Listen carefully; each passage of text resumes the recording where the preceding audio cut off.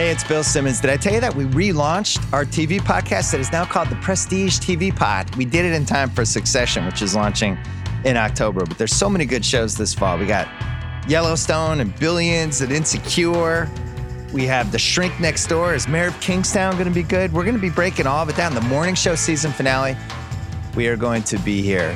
Like, we're going to treat it like we treat the NBA playoffs. If there's a really good, prestigious TV show, we're breaking it down in this feed. Check it out. The Prestige TV Pod from the Ringer Podcast Network.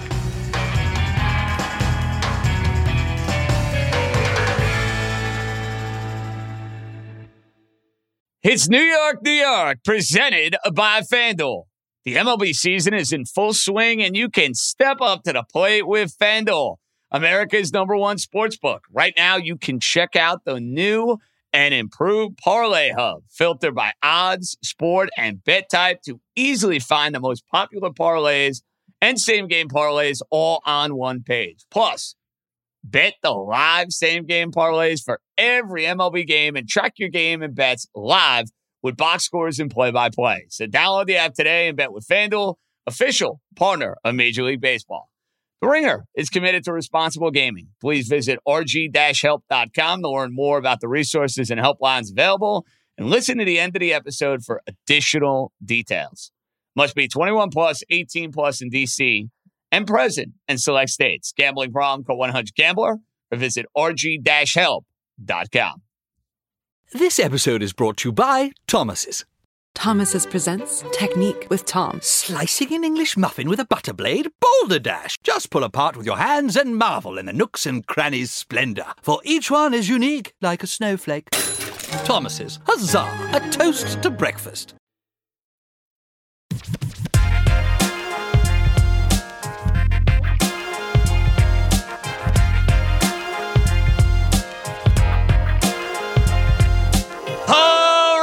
Let's roll, baby. Welcome in. It is a Monday edition of New York, New York with yours truly, JJ Johnson-Stremski, right here on the Ringer Podcast Network. And holy moly, what a week 18. All sorts of twists and turns, all sorts of craziness. We almost had the unthinkable happen with the Raiders and the Chargers. So there was drama galore. But from a New York perspective, holla freaking Luya. Thank goodness this season is over. Thank goodness. Because having to sit down and watch 3.5 hours of that Giant game, or actually it was 2.5 hours, because neither team was incapable of moving the ball basically for 2.5 quarters. Thank God I don't have to watch the Giants again until the month of September.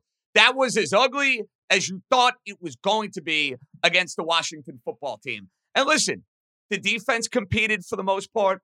The special teams, for the most part, got after. Whoop-de-freaking-do. Here's all I need to know about this game from a Giants perspective. They lost. They lost by 10-plus points. And the lasting image of this particular game is going to be the ultimate sign of surrender. What am I referencing? Those two nauseating, cowardly, yet disgusting play calls of quarterback sneaks at the end of the first half, like the game is over, like you're trying to run out the clock. You got nothing to lose. Who gives a rat's ass? Let it rip. What kind of nonsense is that? That is the sort of stuff.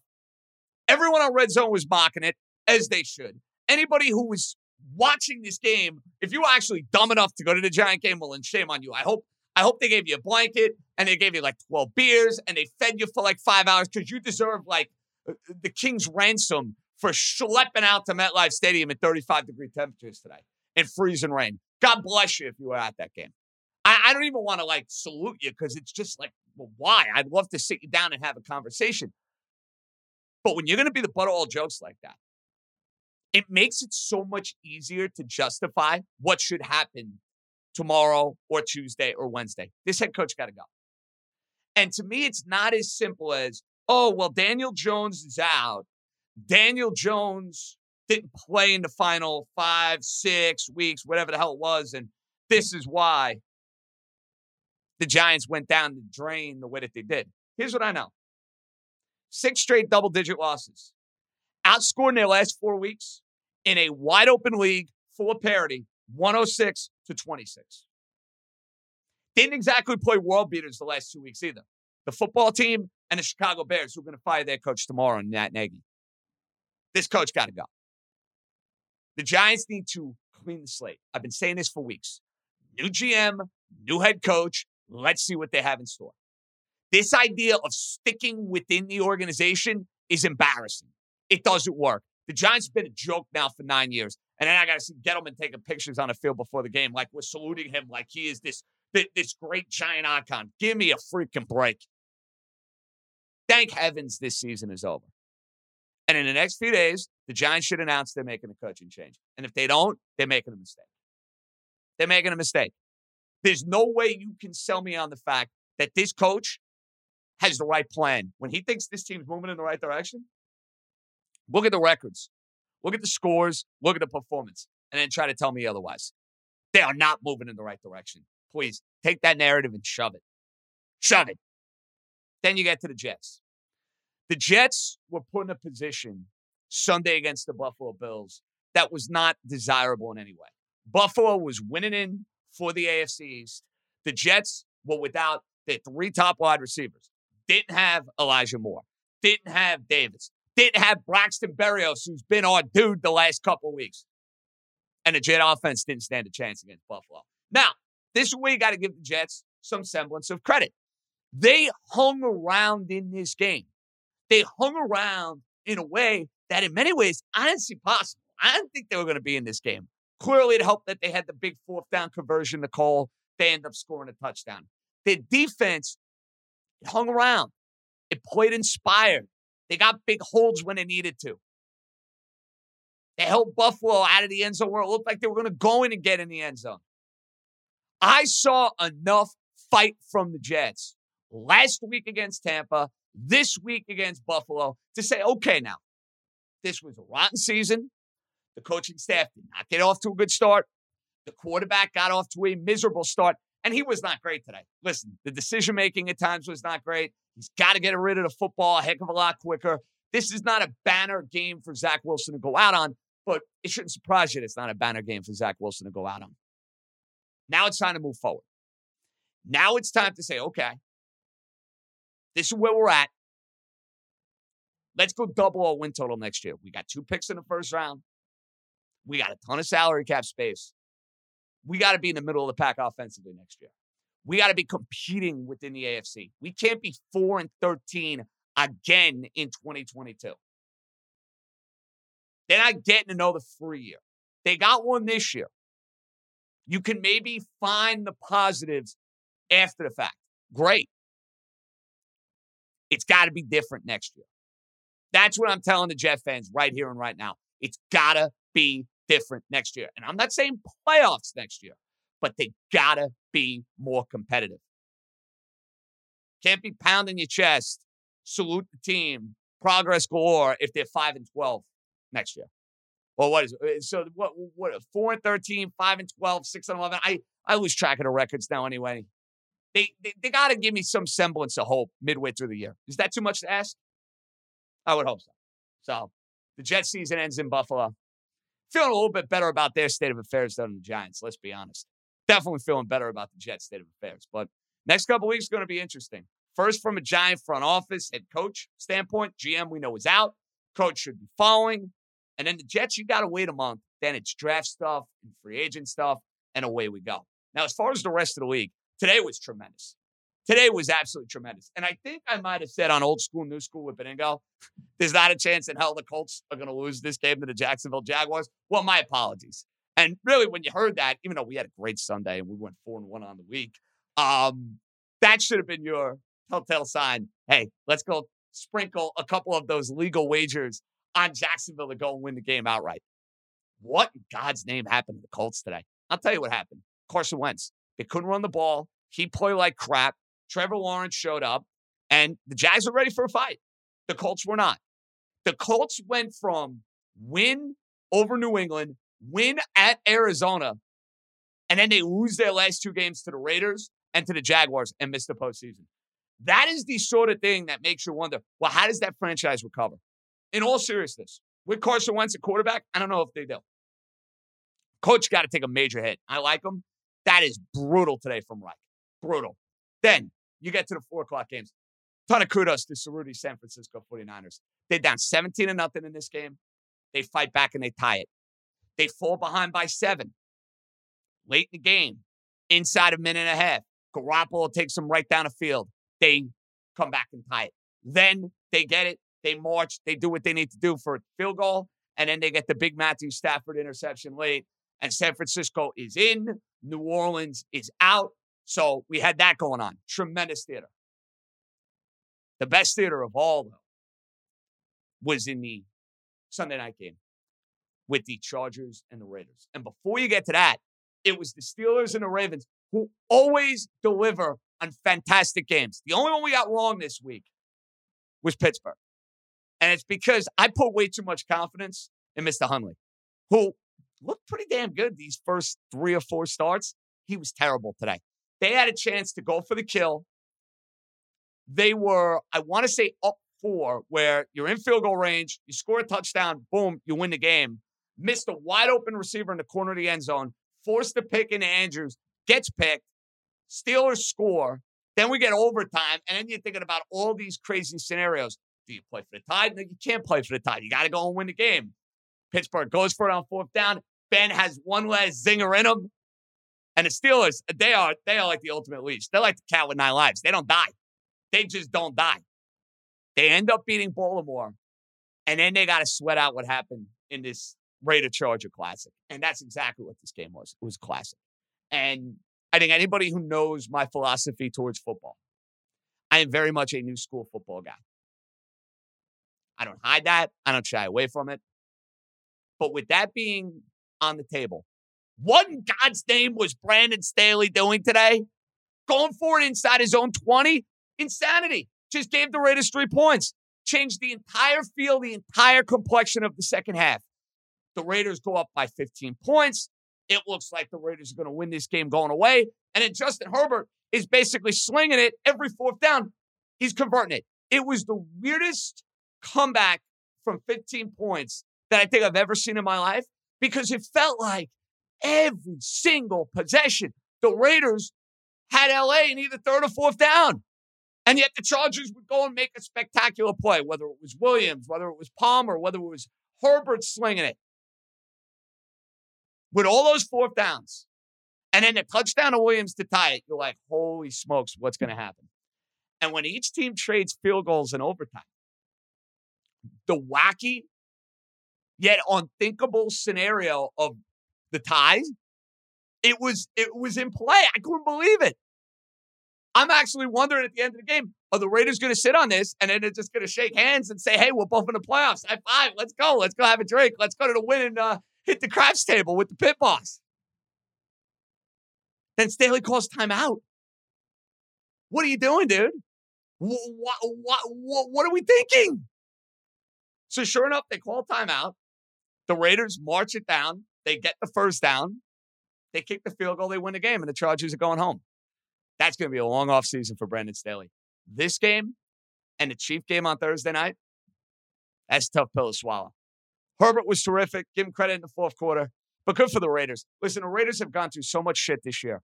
The Gruden situation, the Ruggs situation. Being 3-0, getting kicked in the teeth, looking dead to rights.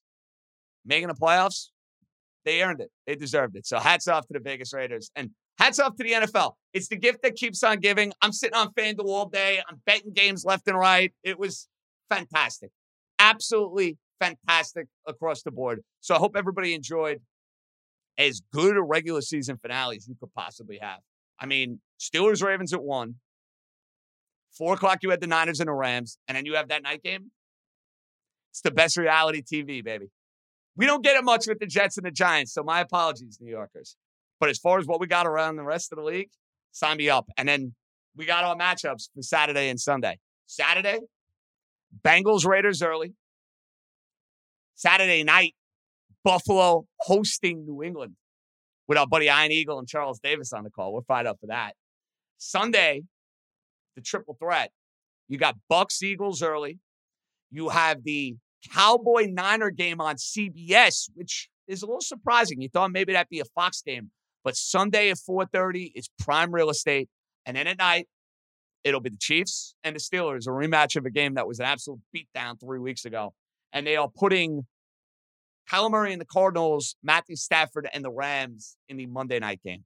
So next weekend is going to be badass. 2 games Saturday, 3 games on Sunday. Then you have a little nightcap on Monday night. Fantastic stuff. And this week ain't over because we got a national championship game to discuss. And I think you guys know where I lean on that particular matchup. So loaded show. Judge should be out. The question is, will he be out? I thought it was the perfect time to sound a bat signal.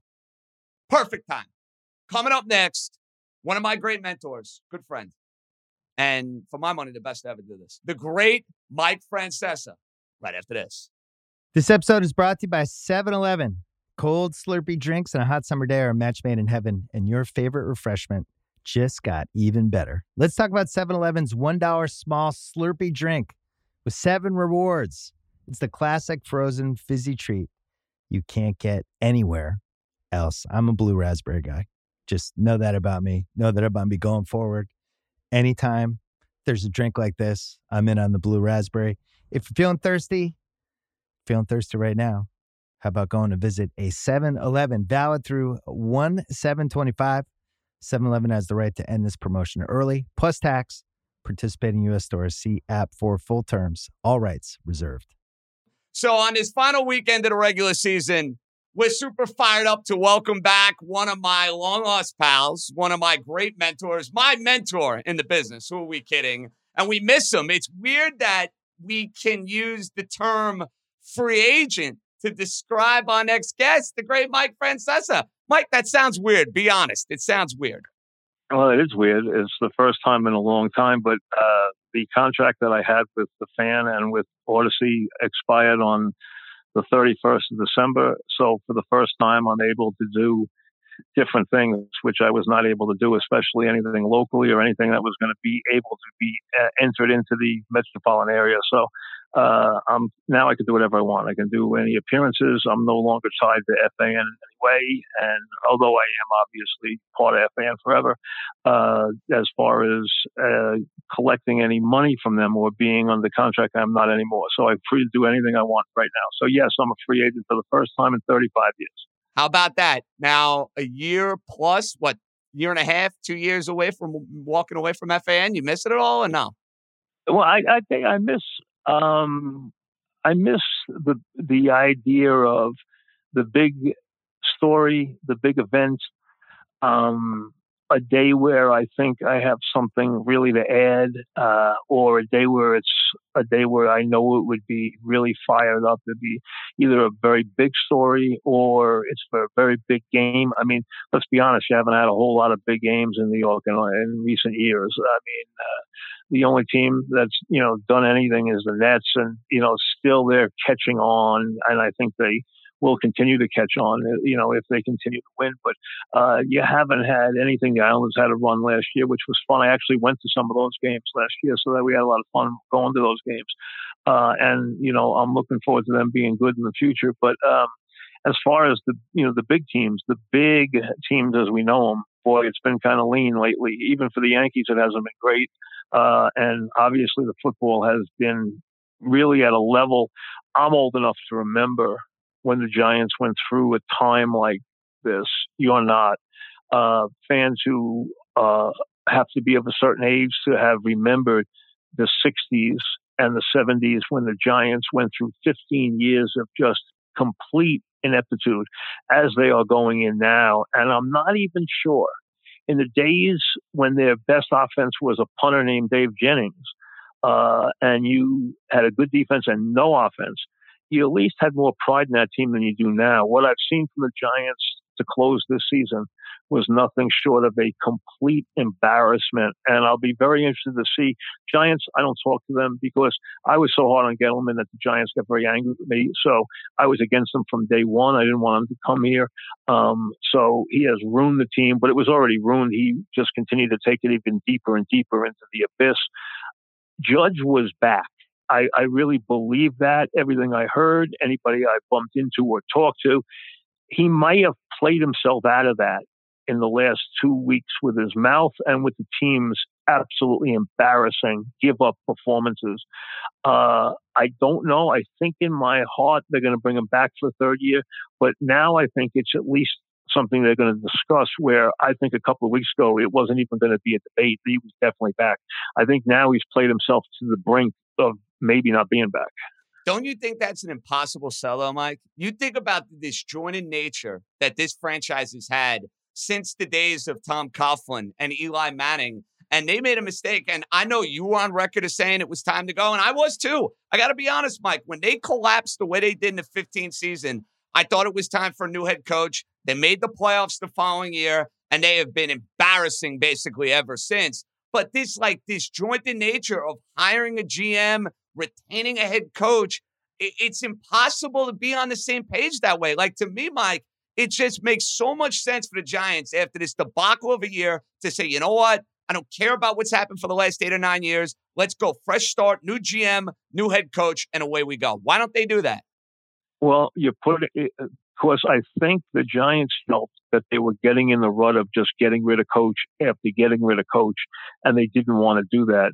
I really felt that they did not want to do that with Judge. Now, I think there was a point in the season where they were going to probably stay very close to in-house and promote somebody and keep Judge.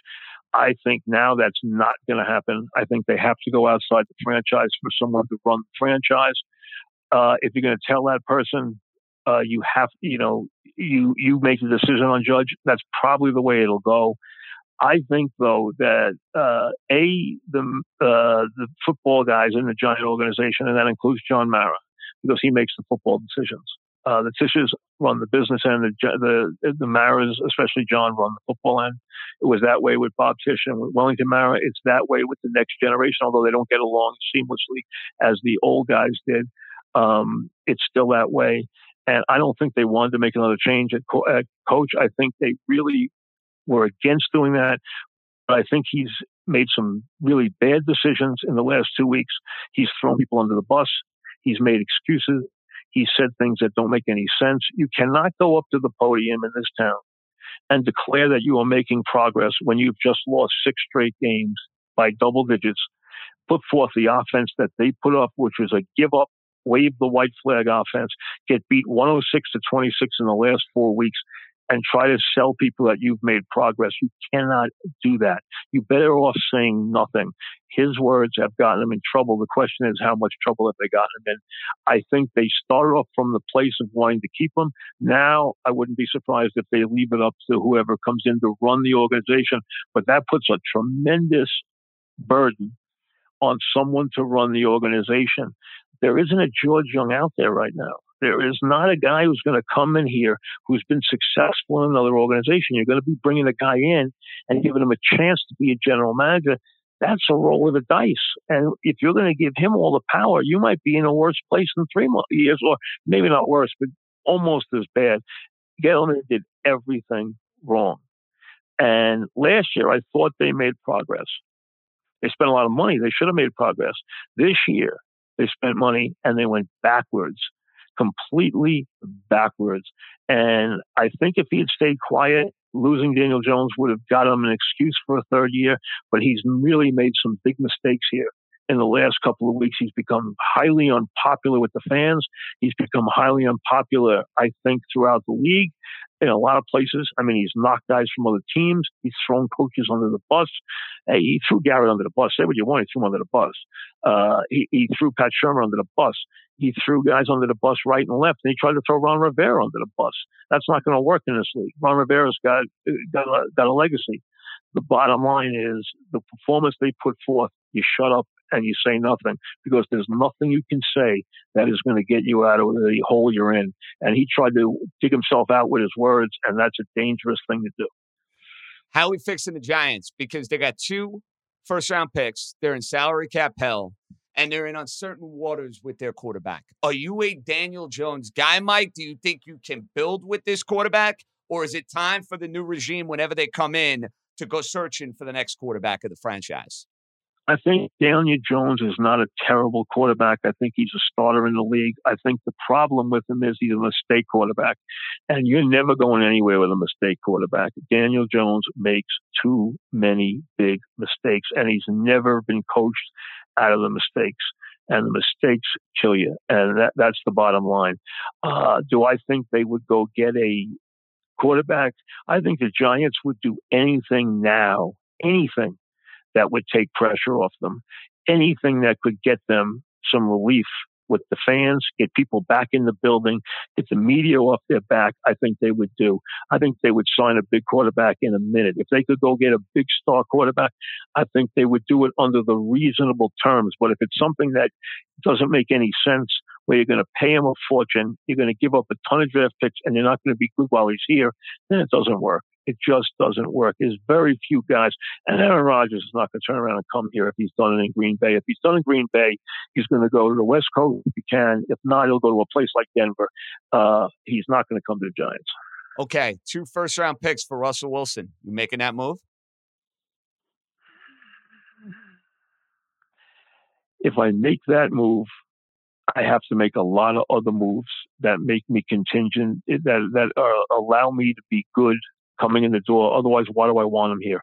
I have to answer that in a vacuum of I have to go make a wholesale lot of changes in this franchise if I do that. A lot of changes. So I think it's a complicated move, one where you're trying to pull to an inside straight. I would say unlikely that move would work. Let's get to the Jets because they've been rebuilding, it feels like, for the last 9 years. They got a new head coach. They got a new quarterback. The quarterback's been through the ringer. The quarterback did not have a particularly good year, played a little bit better at the end of the season. I thought this game was going to be a slaughter against Buffalo, Mike. Full disclosure, no Berrios, no Davis, no Elijah Moore. Game was way closer than I thought it was going to be for 3.5 quarters, but then Buffalo pulls away. Are you content with where the Jets are at, with this general manager, with this new head coach, with this quarterback? Are you still in wait-and-see mode? Are you feeling some sort of decent vibes with this franchise? I think the general manager has a plan. I don't have anything except wait and see with the coach. He didn't show me anything this year that was, to me, impressive at all. I didn't see anything from that coaching staff or from him that I was impressed by. Not one thing. I do think, though, they have some very, very good young players.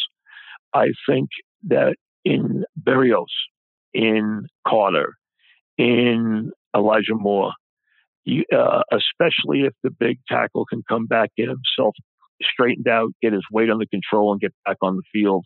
If you put another bookend in with him on that line, give the quarterback a chance to develop. They have players. Carter's a player. Berrios is a player. They need to resign Berrios, Mike, or he's going to end up in New England catching 90 passes next year. They have to resign Berrios. Absolutely. It's one of their best players. Carter's a really nice player. Elijah Moore can be a really nice player. They have some players. There's no question. They have a lot more work to do.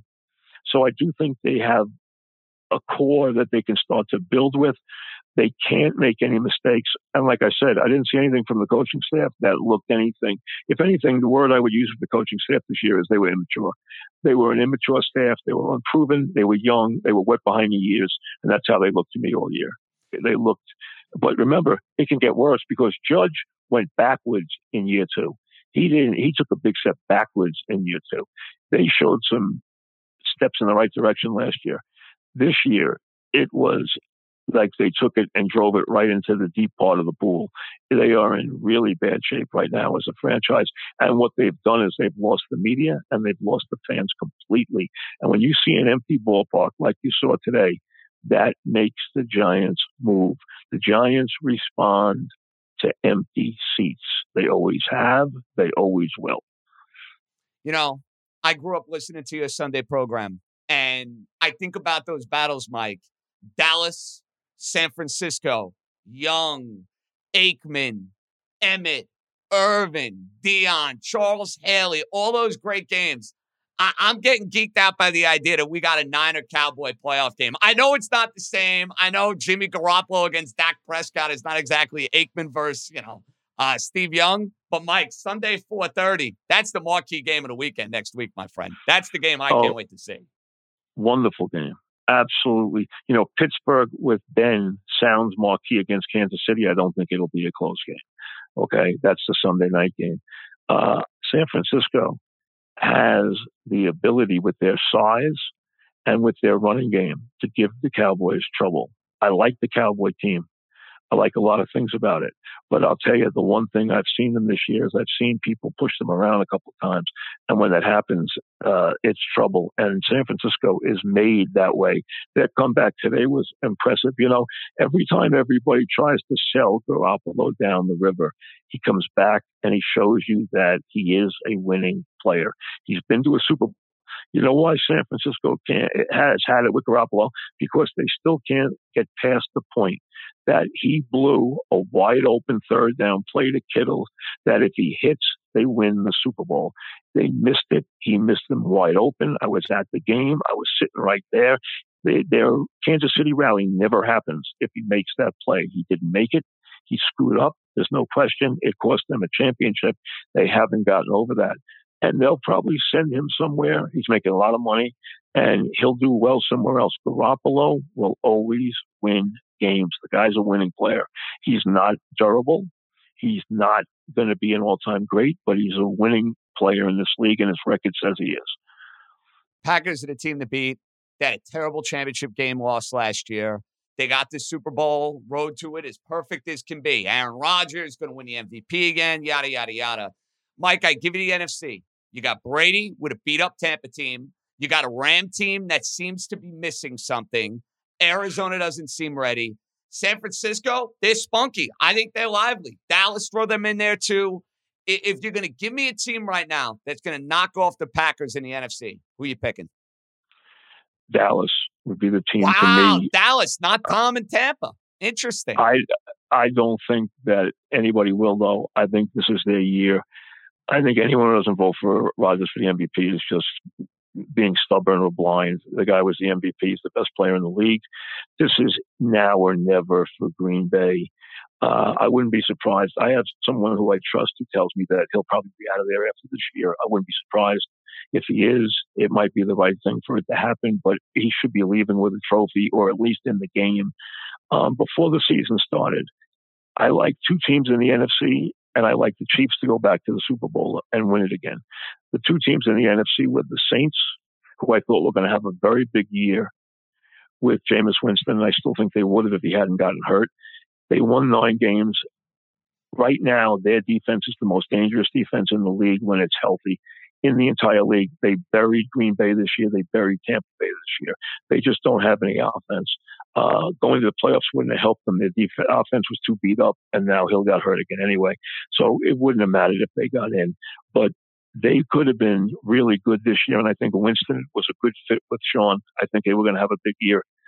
I think it's Green Bay and Kansas City. I thought Kansas City would win it all before the year started. I'll stay with that. I think Kansas City's the best team. I think as long as Chris Jones is healthy and got his head screwed on straight, their defense will play well in a game if he's there and healthy. I think he's the key to their defense. I think they have a lot of answers to a lot of questions, and I think they overcame a lot of things early in the season. I think they'll go back, and right now I would go Green Bay and Kansas City in the Super Bowl. I know that's, picking a 2 seed and a 1 seed. Kansas City is not a great matchup for Kansas. Tennessee is not a great matchup for Kansas City. It's a dangerous one. But I wouldn't be surprised if Tennessee got picked off beforehand. I think Kansas City and Green Bay would be a heck of a Super Bowl. In LA, let's say I know there's talk of moving it, but if they don't move it, Green Bay, Kansas City was Super Bowl 1 in LA. I guess we could have Super Bowl 56 in LA this year, Green Bay and Kansas City. Right now, I'd say that's the Super Bowl. I'd be drooling all over that. Aaron Rodgers, Patrick Mahomes in a Super Bowl. Where do I sign? You think Tennessee or Buffalo is a bigger threat to the Chiefs? I think it's Tennessee. They got the 1 seed because they're getting Henry back, and they're going to have a soft game, Mike, probably. That second round matchup, they're not playing Kansas City at Buffalo. With the Raiders winning tonight and with the Steelers getting in and the Pats don't have enough firepower to go and win multiple games in the playoffs, Tennessee's going to be playing in that championship game. Tennessee by far, because not only the running game, their defense also. I think they are the one team that really is built. I don't think New England would beat Kansas City. I do think Tennessee, which plays sometimes with some of the New England smarts, let's put it that way, I think will be very tough. I think Tennessee is very tough, and I think Henry will be a major factor. I think he'll probably be a big factor for them and make them even more dangerous. I just think Kansas City played well enough the second half of the year to answer all the questions, and I think they'll get there. And like I said, I don't expect anybody to go to Green Bay and win. If you ask me who would go there and have the best chance, I would think it's Dallas, but I do think this is Green Bay's year. You know, I shouldn't be telling you this because it's probably one of the worst predictions I've made all year, Mike. I actually liked Michigan against Georgia. I did. Shame on me. I thought they'd play well in the game. They didn't belong in the same field. Georgia just absolutely annihilated them. I can't wait for this game Monday night. You're going to see replays of the two of the Devontae Smith touchdown over and over again, and what a crazy championship game that was. And a lot of people, I think, are going to be getting Alabama and grabbing the points because it's Saban in a national championship game getting points. I don't see it. After what I saw from Georgia against Michigan, I think Georgia's too much. They're going to run it too well. I can't see them losing to Bama twice in 5 weeks, and I don't think this is a vintage Bama team. Are you riding Georgia tomorrow night? No. You like Bama? Okay. I think Georgia, let me say this. I think Georgia's the better team. And I'm willing to give them a bit of a mulligan on the first game. They didn't have the motivation. You want to give me that? I'll buy a little of that. You want to tell me they had the bug running through their secondary? I'll buy that. That's been their big excuse that they did. There's a way to play Alabama that you must be able to do. And this quarterback is very good, and he's very good against pressure. They have got to stop the Alabama running game. You know, Cincinnati did a lot of things right in that game against the Alabama passing game because they had great corners and they had some pass rush, but they didn't have enough rocks in their pockets to handle the Alabama running game. They couldn't stop it. They couldn't stop Alabama on either side of the line of scrimmage, so they couldn't win the game because Alabama would. See, those teams that are at the top, Georgia, Alabama, Clemson, those three have players that no one else in the country has. They have extra ones and depth of top quality and size and speed. No one else has that. Clemson's the only team not there that has that kind of program. Notre Dame doesn't have that program. Michigan doesn't have that program. No one else has that program.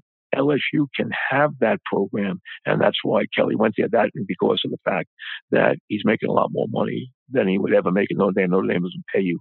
Notre Dame makes you famous and makes you go out and make your own money. They don't pay you $9 million. They'll pay you $3 million, and you become a household name.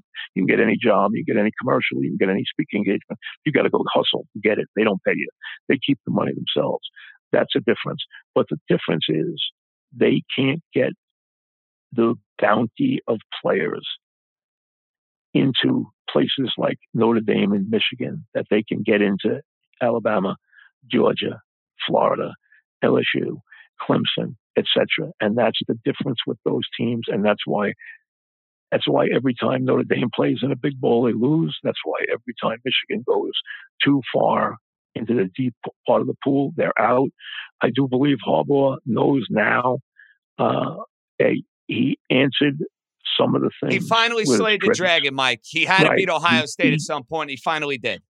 He gave him a chance to hang the banner, and they hung it the next day. They hung the banner for the Big Ten title. They hung the banner. They were happy. They did that. Now he can go peacefully if he wants. The only thing I'm going to say is, how do you take a guy? Now, the big room has been Harbaugh to the Raiders. How do you take this guy who took over chaos with the Raiders and took the team to the playoffs and is incredibly popular with the players? How do you take him out of that team? You got to give him the job. You got to give him the job now. You have to. I think he won the job tonight. I don't think you can take him out of the job. So I don't think the Giants would ever want a Harbaugh. It's not their style. I think the Bears would hire Harbaugh in a minute. And that's, if Harbaugh wants to leave and the Raiders isn't open, then I would look for Chicago. Remember, he's got ties. I could see that happening. I don't see him with the Giants ever. I don't see them hiring that type of coach. Would he yes, work they'd with the hire- media here, Mike? Harbaugh? You think he could work in New York? Yeah, if he won. If he didn't, it would be a nightmare. If he won, it wouldn't be a problem at all. Harbaugh's difficult. He's just going to say no most of the time. He's going to be very close to the best. He's going to say no most of the time. That's the bottom line. He's got one of those bigger than life personas, but he's quiet for the most part. He would work here fine as long as he was able to win. And I think Harbaugh will be able to win most places he goes in the pros. I think he's a good coach. I think the problem is he can't get to the top of the mountain any more than they could at Notre Dame because of the academic standards that are at those schools. They can't get them the way the other 5 or 6 schools we talked about can, and that's where they wind up banging their head against the wall.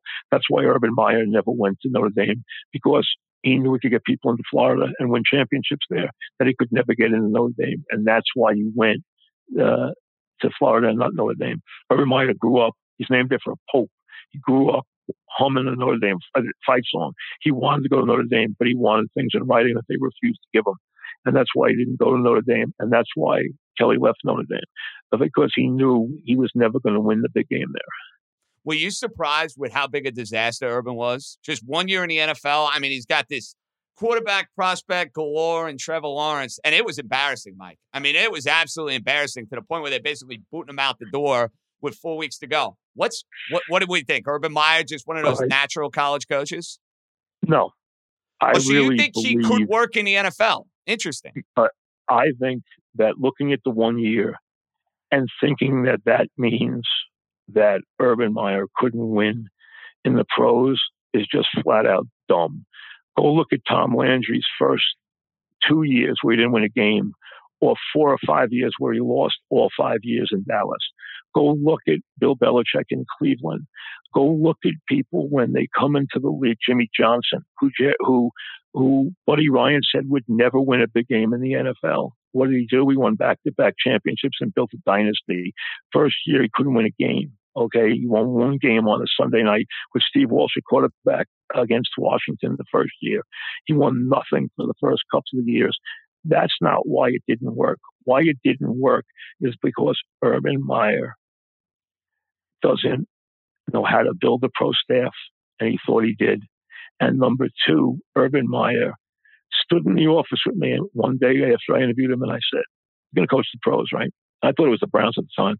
He said, "I'm smart enough," Mike, this was off the air as he was leaving the studio. He said, "I'm smart enough to know that I don't belong there temperament-wise."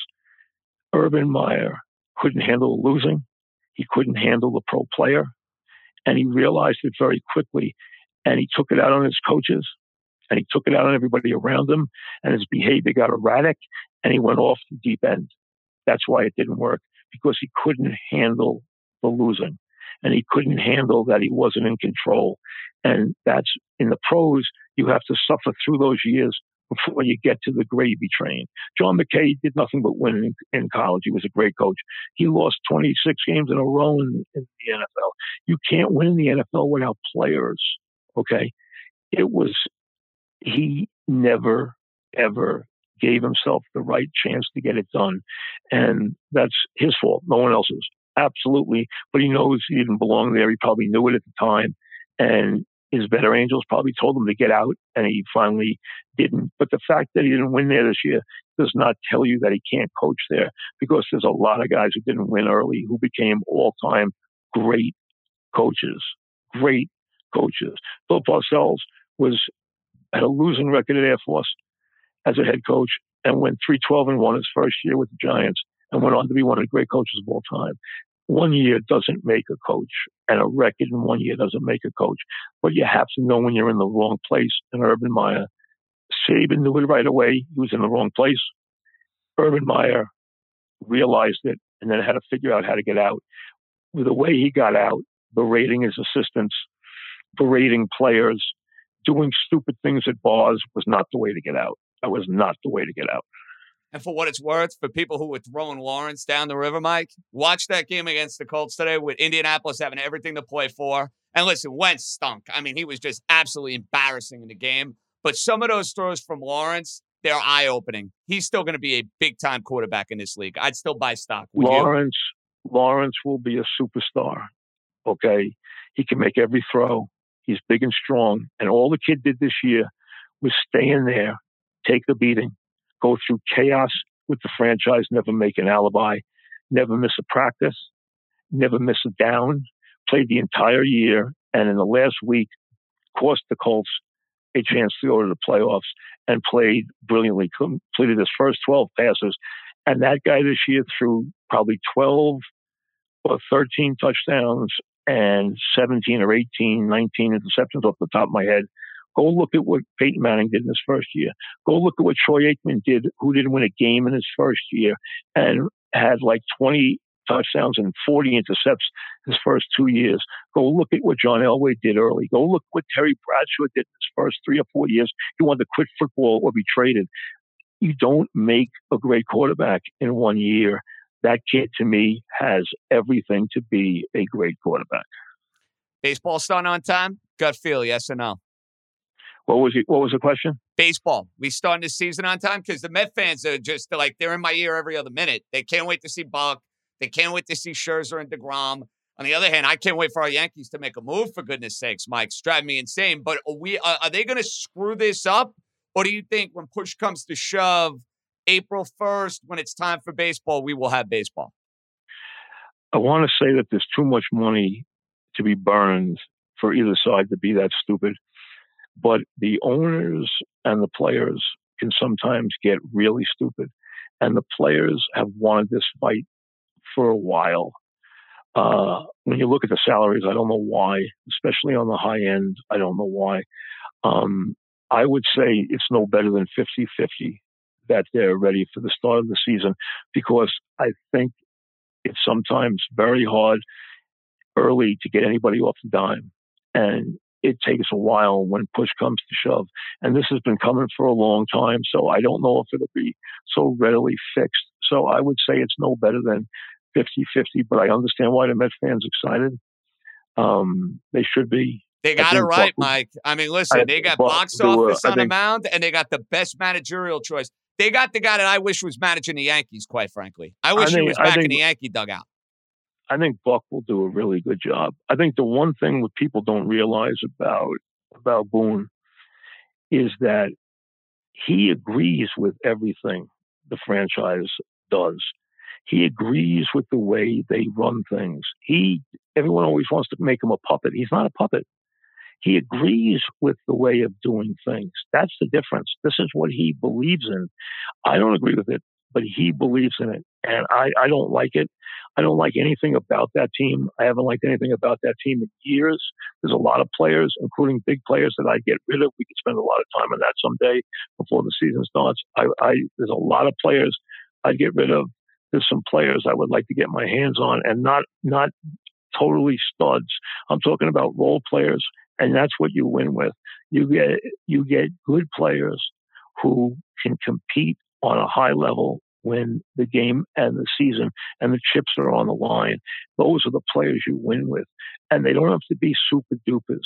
You know what? Bernie Williams was a really good player who got better during the playoffs. Derek Jeter was a really top player who got even better when the playoffs came. Paul O'Neill, ditto, down the line. Great guys out of the bullpen, and of course the consistency of Mariano Rivera. That's why they won the way they did. They got guys who didn't fade when the lights got bright. They got better when the lights got bright. Just like Eli Manning. Eli Manning was always better. The bigger the game, the bigger the moment, the better he played. The average game, the average moment, he was average a lot of times. But in the big game, in the big moment, he was dynamic. And the bigger the stakes, the better he played. That's why he's got a couple of rings, and that's why he'll be in the Hall of Fame. Final one, Mike. And it's crazy to think about, because for all these years, you're giving out picks, first with Dog, then you're doing it solo. And it was this idea that you needed a guy on the corner, or you needed to know a guy, whether it was in the neighborhood, whatever the case may be. Well, now it's the wild, wild west when it comes to legalized sports wagering in New York. In your years of doing this, did you ever think we would see this day? No, I really didn't.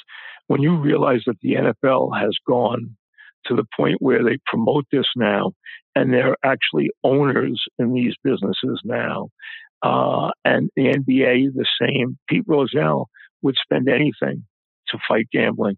The NFL was an incredible lobbyist against any form of gambling, even the mention of it. I worked on the NFL Today back in the late 70s, early 80s with Jimmy the Greek. Jimmy the Greek wasn't even allowed to mention a point spread. He had to put a check box. He could not even mention a point spread at all at any point when he talked about this team over that team. He had to do it with check marks. That's how far back I go with this stuff. Did I ever think we'd see what we've seen now? No. But I think what we see now is only a foot in the ocean, a toe in the water. When you realize there's going to be kiosks at every airport, at every mall, at every ball game, at every stadium, you're going to sit in your seats at a ball game and be able to bet on every pitch, on every down, on every quarter change. It's going to be something the likes of which you've never seen. And I don't think people even have the comprehension in a digital age of where we're headed. We're headed to a place that I don't even think people can imagine where we're headed. The great Mike Francesa. I love hearing that voice. He's a free agent. We'll see what the future has in store. And when I wake up tomorrow, Mike, after everybody listens to this, and it's going to do great numbers, there's no doubt about that. Me and you, it's magic. Of course, it always is. Is Joe Judge still the head coach of the New York Giants? Gut feel. Yes, my feeling is that it's not worse than 50-50 that he comes back. I think John Mara, somewhere along the way, had decided that he was going to bring him back for a third year. Now he has to either relinquish that and let the new person who's coming in with some football authority make the decision, or he has to change his mind. I still think it's 50-50 at worst for Judge. I don't think he's worse than that right now. And I think 3 weeks ago, he was back. I think he has done a lot of things, and the team has done a lot of things to send him to the brink now where he is tomorrow morning. Love you, buddy. Thanks for a couple of minutes, and we'll be following. I'm very curious to see what this Leeds free agent. You're like Carlos Correa right now. I don't know about that, but you know what? I think it'll be a lot smaller scale than any of that. But you know what? We'll see what happens. Take care. Appreciate it. That's the great Mike Francesa. We're coming right back. Okay, picture this. It's Friday afternoon when a thought hits you. I can spend another weekend doing the same old whatever, or I can hop into my all-new Hyundai Santa Fe and hit the road. With available H-Track all-wheel drive and 3-row seating, my whole family can head deep into the wild. Conquer the weekend in the all-new Hyundai Santa Fe. Visit HyundaiUSA.com or call 562-314-4603 for more details. Hyundai, there's joy in every journey. That is just gold. Gold beyond gold. The great Mike Francesa, and he never disappoints. What can I say? He never disappoints. You know, weird thinking about free agent and Mike Francesa in the same sentence, but, you know, he's looking to do guest spots. He's more than welcome to join me whenever the hell he wants. We love hearing from Mike. Especially I want to hear his plan for solving the New York Yankees. I could tell he wanted to dig into it a couple months from now, because right now there's just too much craziness and uncertainty with the offseason in baseball anyway. Just way too much craziness. I miss that voice. I mean, to go from Joe and Mike and have them on the show all the time, it geeks me out. Geeks me out. That I talk to these guys on a regular basis, and the fact that Mike, Joe, and Bill are like a part of like an inner working of people that I deal with on a regular basis, it's just like, it's pinch me shit, guys. I'm not going to lie. Every now and again, it like hits you. It's like, damn. Stefan, too. I throw him on that level, of course. All right, voicemail time. Guys, to get in touch with the show, to make some magic, it is 917-382-1151. That's why we do what we do. Voicemail time. Let's hear it, Stefan. JJ, what's up, dude? Ron in Massapequa. I've called a couple times over the season to rant about the Giants, and I'm watching this game, and every year they always do, like, if Alabama played the worst team in the NFL, who would win? I genuinely think that the Giants, not only Alabama, I don't think that they could beat, like, Michigan State. I mean, there's not a single guy on this roster that could play for like Alabama or Georgia. The QB sneak on 3rd and 9, that was all over Twitter and everything. That's embarrassing. Never seen that before in my life. But the idea that the rest of the game, we can't do anything. We can't even function as a football team. And Joe Judge is in there with his sweatshirt and his stupid hat. Blow it up. I feel bad for anybody that's at that game. I have a huge Niners money line bet. I know you like the Niners as well, but I hate the Giants so much. I did, Spider. I understand that frustration. Never make the argument, though, that college players would beat an NFL team. Anytime I hear that argument, I want to shoot it down. I want to shut it down immediately. No, and no. The Giant quarterback situation was an out-and-out abomination. It doesn't excuse what you saw over the last 4 weeks. You can't be that bad. You can't be that bad against the teams they were playing, especially last week and this week. But anytime we jump to the conclusion that, they'd lose to a college team, that is when we're going above and beyond crazy. And I don't think we're going above and beyond crazy for suggesting they might have the least hope out of any of the 32 NFL franchises at this point in time. And that could change. Narratives, the feel, the look of a franchise can change on a dime. But right now, find me a team that's in worse shape than the Giants. I ask you to do so. Look around the league, find me a team that's in worse shape. And don't even tell me Jacksonville, because they got a quarterback that I believe in. They're going to hire a new head coach. They're going to have the number 1 pick in the draft. Like, if I'm betting on Jacksonville or the Giants over the next 3 years, I'm putting my money on Jacksonville. I can't believe I'm saying that, but it's true. Next. JJ, UConn, Seton Hall, baby. Seton Hall taking the easy dub in overtime. The team is back. They're the number 1 team in the Metro. The real question is, Kadari Richmond with 27, Syracuse dropping one to Wake on the same day. Who was right? Was Jimmy B right? Does Kadari hate the game? Because I think he's the best point guard in this area in college basketball. Let's go Hall, baby. That was a monster win for Seton Hall. I was dialed into that early before the football started, before I had to watch cowardly Vic Fangio coach his last game for the Denver Broncos. But in all seriousness, Kevin Willard got a steal in Kadari Richmond. That dude is a beast. I loved him at Syracuse last year. He was instrumental in their second half success. He's exactly the sort of guard that the Cuse is lacking right now. And Boeheim under 500 in January. Hasn't happened for Syracuse in the middle of January since the late 1960s, since Richard Nixon was president, for goodness sakes. And Seton Hall's a top 25 team. Yes, I wish Kadari Richmond was still a Syracuse Orangeman. 1,000%.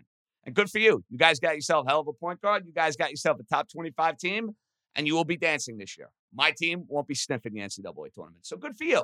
There won't be a miracle this year for the Cuse. You can quote me on that. You guys can save the audio. You can save the video. It breaks my heart. It makes me sick. They are dead. They are deader than dead. They are doing jack shit this year. This season is over. I own it. I acknowledge it. Syracuse is rotten to watch. They're rotten. Good for you. Seton Hall's legit. All right. Who's next? JJ's Chaz from Brentwood, New York. Listen, what Julius did was absolutely wrong. It was egregious. You cannot, I repeat, you cannot boo the New York Knicks fan. You can't boo any New York fan because after what we go through. But you do give him a pass just for the simple fact that he has the weight of the world on his shoulders, and we all know that. We all know it's hard for him to carry that pressure. But he also is down to be here, and that says a lot. And I think that's why he gets the free pass. Listen, if Melo did it back in 2011 or 12, it wouldn't have been a problem. But again, I think we would have gave him a pass too, because we know the amount of pressure that we put on these guys and the amount of pressure that they have just for being a New York Knickerbocker. Now, if Julius does this again, he's done. He is absolutely done. But I think this time around we can give him a pass. And it means a lot that he apologized, and the way he apologized, means even more to us because we know he's passionate about this. We know he's hungry for this. And we all know he wants this bad. JJ, you're doing a great job, brother. Have a happy and successful 2022. I appreciate that sentiment. I'm glad that you brought up the apology from Julius Randle because we're doing the show Friday. I'm all giddy about the Knicks beating the Celtics. So much to like. RJ's game winner, Fournier going nuts. And then I see on my timeline as we're doing the show, the quote from Julius Randle. And it did not sit well with me because as I said with Javi Baez and the Mets back in August, when you take on the fans, I don't care who you are, it is an unwinnable battle. It shows immaturity. It lacks perspective. It shows you don't get it. Whether you were right or wrong is besides the point. When you take on the fans, you don't get it. That's why I had a major problem with Baez. And it's why this thing with Randle really rubbed me the wrong way. The difference is the apology you got from Randle as opposed to what you got from Baez was far more sincere from Julius. It was just far more sincere. Now, the bottom line for Randle, he's going to hear a lot more cat calls. I got news for you. This won't be the end of it. He's the highest paid player on the team. They just gave him a ton of money in the offseason. Last year, he was everybody's favorite son. New York City embraced him. The Knicks fan base embraced him. But that comes and goes. It came and went for Carmelo. It came and went for Patrick freaking Ewing, for goodness sakes. Let that sink in for a minute. Patrick Ewing. The younger Knicks fan is going to be like, JJ, what are you talking about? Oh, there were plenty of Knicks fans who were turning on Patrick Ewing. Oh, he's a ball stopper. He's this black hole within the offense. The Knicks are better without him. I remember the narratives. I remember the talking points. And that only grew at the end of Ewing's career. Julius Randle, as we know, nice player. He ain't Patrick freaking Ewing. So why do I bring that up? Randle has another night like he had against the Boston Celtics on Saturday. With the Knicks, third quarter were terrible. Tight game for a half, and then they got their doors blown off. He's going to deal with more of that. And you'll hear it from the Garden faithful. You got to move past it. It's on to the next play. It's on to the next game. It's on to the next quarter. Simple as that. That's part of playing and being in New York. If you don't like it, go play in Oklahoma City. They'll kiss your ass for 4 quarters. They'll love you. Go play in Oklahoma City. Go play in Indiana. Go play in one of these small towns where there's no pressure. Where the fans are happy you're there. Not in this town. Doesn't work that way. All right, last but not least. Actually, 2 to go. Or, 2 to go. Let's hear it. Hey, JJ. Taylor from Huntington. I feel like we haven't heard much blame fall on Tom Thibodeau for the Knicks' disappointing season. This team isn't playing as hard, not playing the same D, not hitting the free throws. It's all the same things we credited him for last season when he was Coach of the Year. And we even gave him credit for elevating Randle's game. Don't get me wrong, I think he's the right coach for this team, but he's been as disappointing as any player. Thibodeau has not had a great second season. And to me, the biggest issue with Tibbs has been figuring out a rotation to snap the starters out of funks earlier in these games where you start your big guys out to begin the game. They don't get it done. You get a spark from the second unit. Great. But in the third quarter of these games, trying to have that flow, trying to have that feel, trying to figure out how to put the pieces in order. That, to me, has been the element that Tom Thibodeau has been lacking this season. And that lack of a magic touch, fair or unfair, is kind of what I think the frustration of many Knicks fans may be. Why is Obi Toppin not playing as much as he should be playing? And, little elements like that. Last year was a honeymoon year for Tibbs. This year, the Knicks, pacing-wise, they're not far off from where they were a season ago. But yet, the feel around the team, the vibe around the team, doesn't have that same sort of happy-go-lucky mentality that we saw a year ago. It's just not the same because the expectations have changed a little bit. You got a taste of winning. So now that you are like under 500 and you're kind of sputtering, don't feel as good. Don't taste as good. Last but not least, let's hear it. Hey, JJ, Sean from Long Island. Thanks for taking the call, man. Listen, a rotten day in New York football. But hey, gambling is here in New York, and what a weekend it was. So much fun finally being able from the couch to cash out, make bets, live betting, No more walking to GWB to New Jersey to do that. So it's been really, really fun.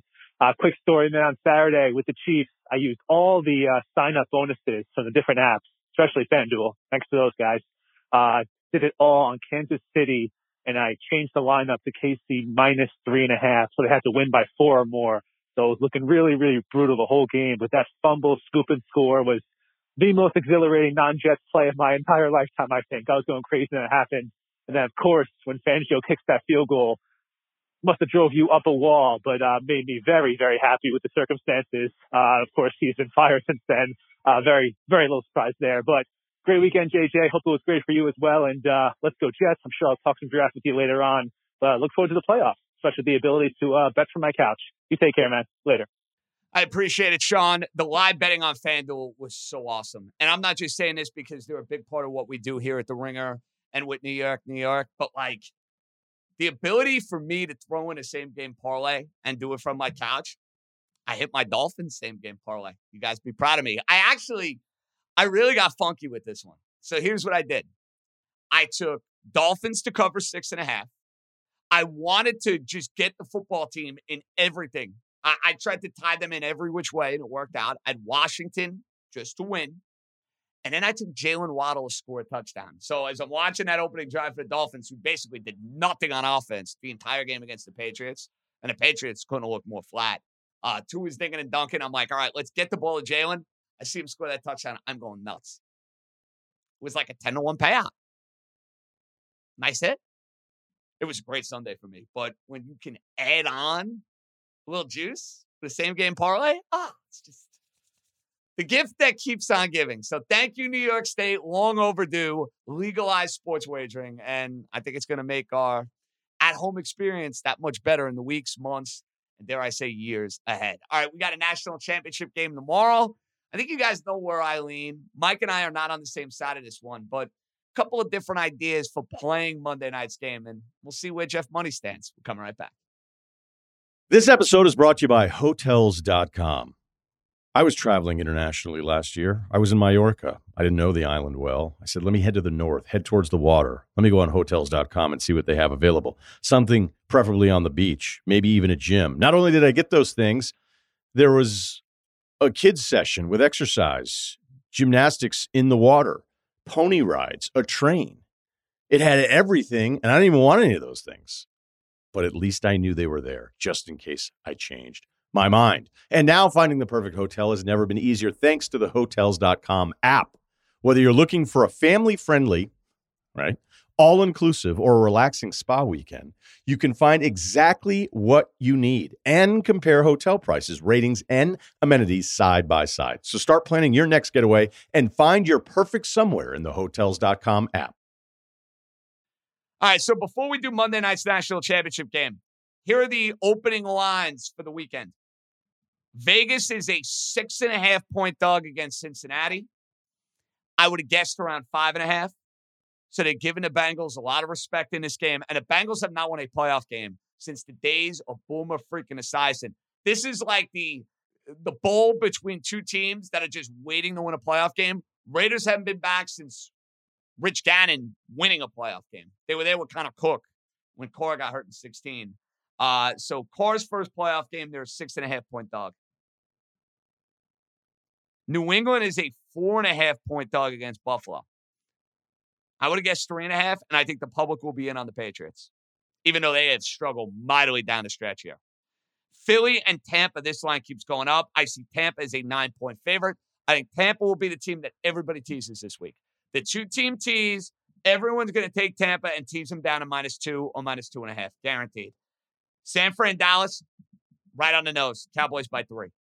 And I fully expect that the public will be on the Dallas Cowboys in that game. Public's going to hammer Dallas.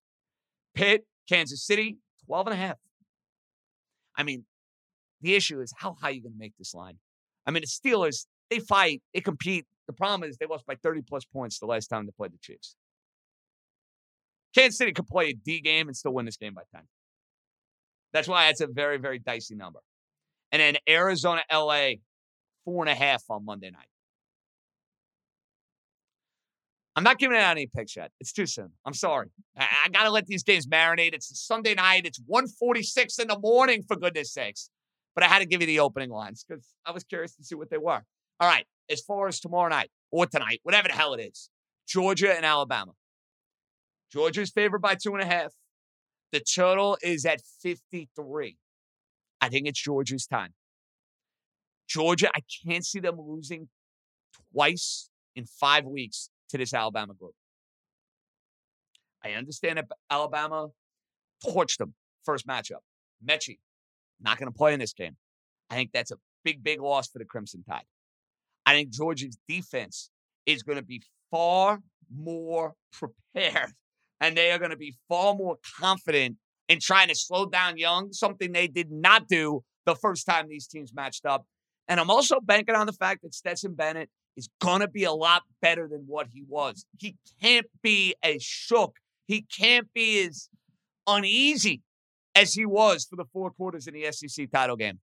This is a legacy game for Georgia. Georgia needs this game a lot more.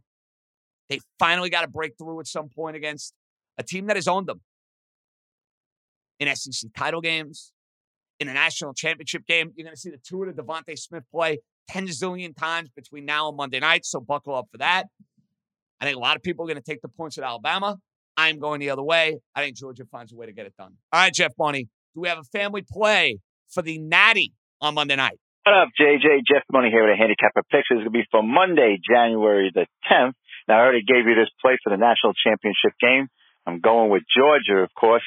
Minus now, they are minus 2.5 over Alabama. So I know we're together on this. Right now, Georgia, as we speak, is minus 2.5. That's going to be my play for the Monday night championship game. All right, JJ, I'm out of here. Let's go. I love that we have a family play as we say sayonara, and I might be doubling the meat right now on FanDuel Sportsbook. I might add to it. I can. It's a thing of beauty. Georgia will get it done. I'm not even messing with the 2.5. They win this game. Minus 135 on the money line. Fantastic work. Stefan, super late. We haven't done one of these late pods in a while. Crazy week 18. Late night with Mike Francesa. How about Mike staying up at like 1 a.m, having some fun doing a podcast? Mike is the gift that keeps on giving. We're back Tuesday night. Charles Davis will join us. We're closer to the playoffs. But if something happens with Judge tomorrow, stay tuned. Follow on our social media platform. Follow us, New York, New York. We will have something cooking. I guarantee you that. If Judge, and we have a word one way or another, staying or going, we'll be rocking. JJ out. Be good, everybody.